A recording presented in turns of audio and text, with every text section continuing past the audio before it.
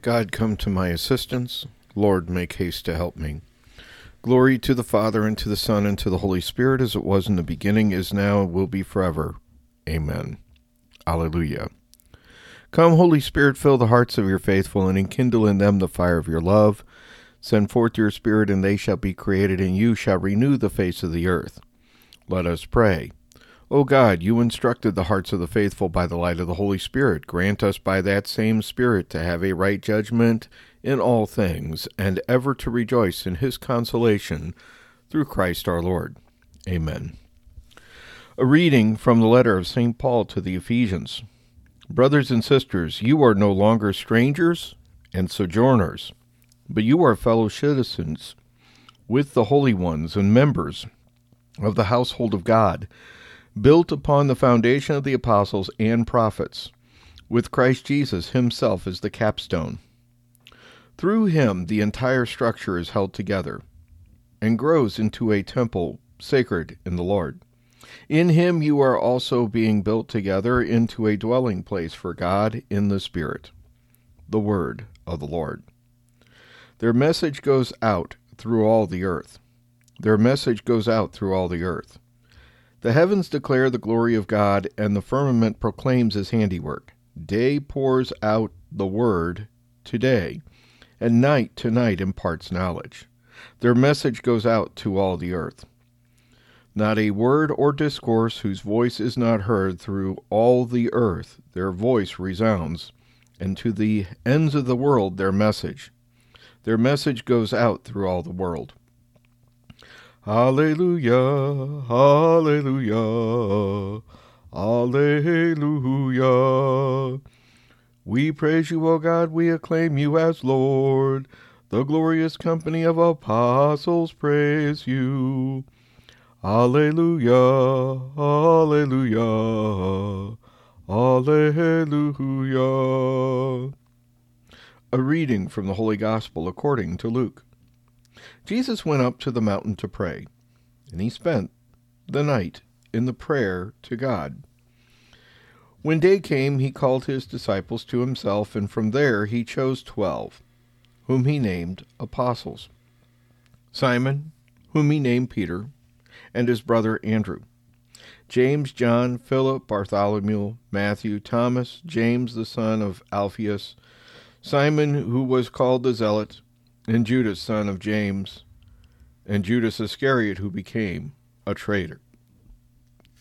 The Gospel of our Lord Jesus Christ. Lord, let me not be puffed up with worldly wisdom which passes away.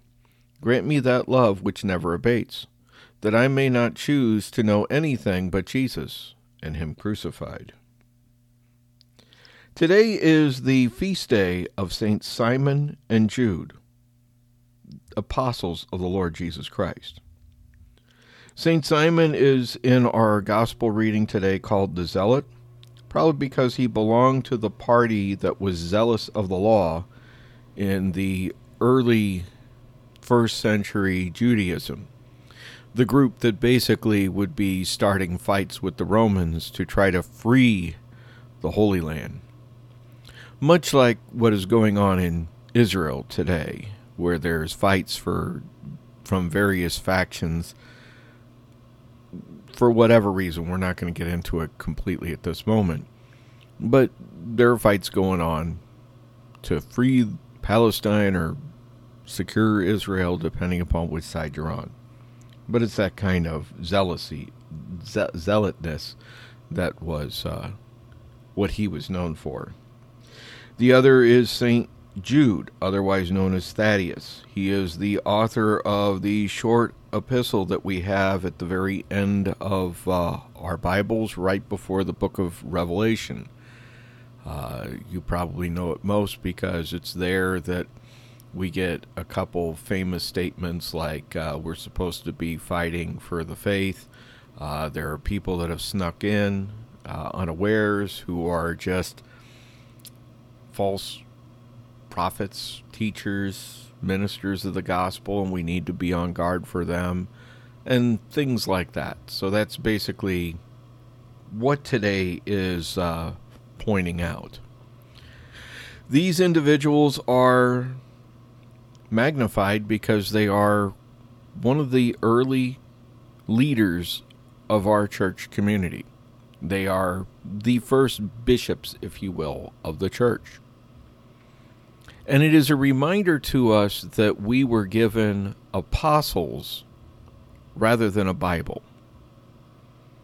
And this is something very important for all of us to grasp and gather and have in our minds. Because there's a lot of people that go around that just want to talk about us having a book, a Bible, and that being the foundation of the faith. And yet, when we turn to the book of Acts, we are told that from the very beginning, people listened to the voice of the apostles. The church was apostolic, not biblical. If you don't believe me, check the early creeds of the church. The Nicene Creed, which most people know, is actually based on an earlier model of a baptismal formula. A formula that is seen in writings like St. Justin Martyr and other early church scholars in the 2nd and 3rd centuries, even before there was a Council of Nicaea. And this is something that people need to wrap their heads around, grasp, and understand. Because the church did not just formulate a council or creed based upon the whims of Rome accepting and authorizing Christianity to be a religion valid in its borders. Christianity began with the apostles. And here's another thing to grasp. Even though the written Bible was, in a sense, finished by the end of the 1st century, it wasn't compiled or put together in a way where there was an authoritative list of books that everybody knew beyond question was Scripture. All you have to do is read some of the early church fathers to find that they accepted stuff that wasn't considered to be scriptural, but considered them to be holy writings. And there is some debate as to how they understood those holy writings or holy things, otherwise known as Scripture, that they referred to as Scripture, because you just need to look at Orthodox Christianity to see how they understand sacred writings. They don't have the same notion that the Western Church with Rome and Protestantism believe about the sacred scriptures. That's why they accept books like Maccabees, the 4th book of Maccabees, or other writings outside of what would be considered the Roman canon, or even the Protestant 66 book canon. And that's something that should cause us to take a moment and pause. So, we today recognize these apostles. We understand that they went out and preached the gospel to all that they knew. And that's why we take a moment to pause and just take a moment and consider what we have as a result of these men going out. We know that both of these men were individuals that were at the Lord's Last Supper, and they also were the ones who were there when Jesus first appeared after the resurrection. We know that they were men that not only got the commission to do in his likeness of breaking bread and basically having a mass and therefore being priest, they were also there when Jesus breathed on them and said, "Receive the Holy Spirit and forgive sins." And this is very important for us to grasp. This is something that impacts how we look at the world. The heavens declare the glory of the Lord. That's number one. The psalm tells us that the natural world tells us something. But we also get a word from individuals. Individuals like Simon and Jude, apostles. If you're going to sit back and tell me that you believe in the Word of God and you don't believe in the traditions of men because the Catholic Church is just the traditions of men, I have to ask you, how do you understand inspiration? How do you understand that a man could write a book that could be considered the authoritative Word of God, whether his name be Matthew, Mark, Luke, John, Paul, Moses, or King David with the Psalms, Solomon with the book of Proverbs? How can you assume that those men wrote the actual Word of God unless you were basing your faith in some part upon the testimony of other individuals?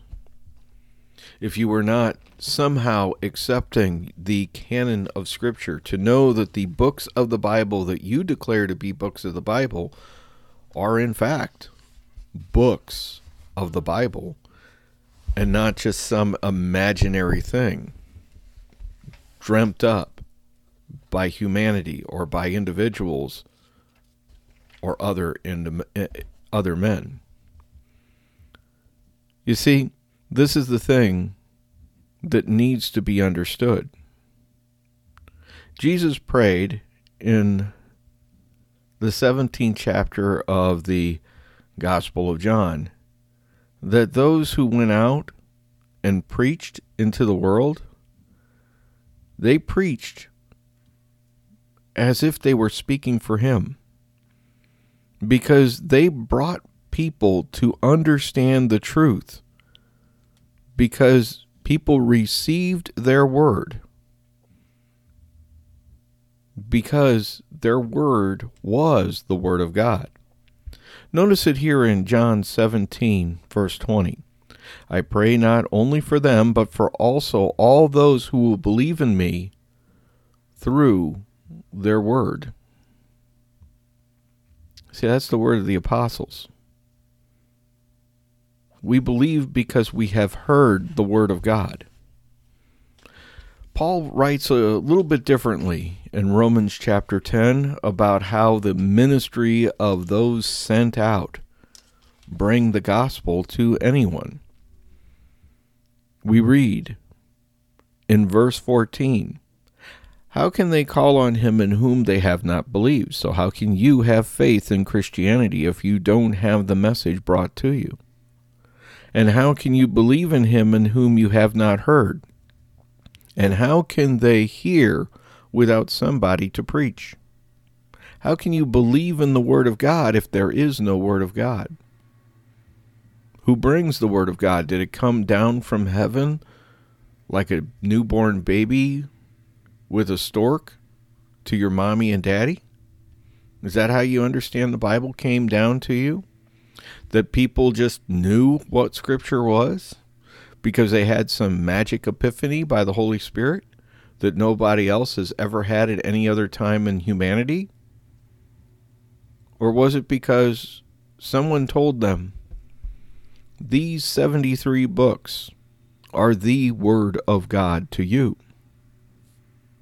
Or maybe you're a Protestant, you only believe there's 66. Or maybe you're Islamic and you believe that the Quran is. Or maybe you are a follower of Joseph Smith and you accept all the books of Mormon. You see the slippery slope you're getting into here? There's no chapter and verse that tells you exactly what books are in the Word of God. I mean, you'll find in Peter's writings, he'll talk about Paul's writings being Scripture, but he doesn't tell you if Paul wrote Romans, 1st, 2nd Corinthians, 1 Timothy, 2 Timothy, or any book in particular. He only says the works of Paul are Scripture. So where do you get the list of books? Whose authority do you base your understanding of Scripture on? That's why the church was put in place. That's why we are an apostolic faith, rather than just merely sola scriptura.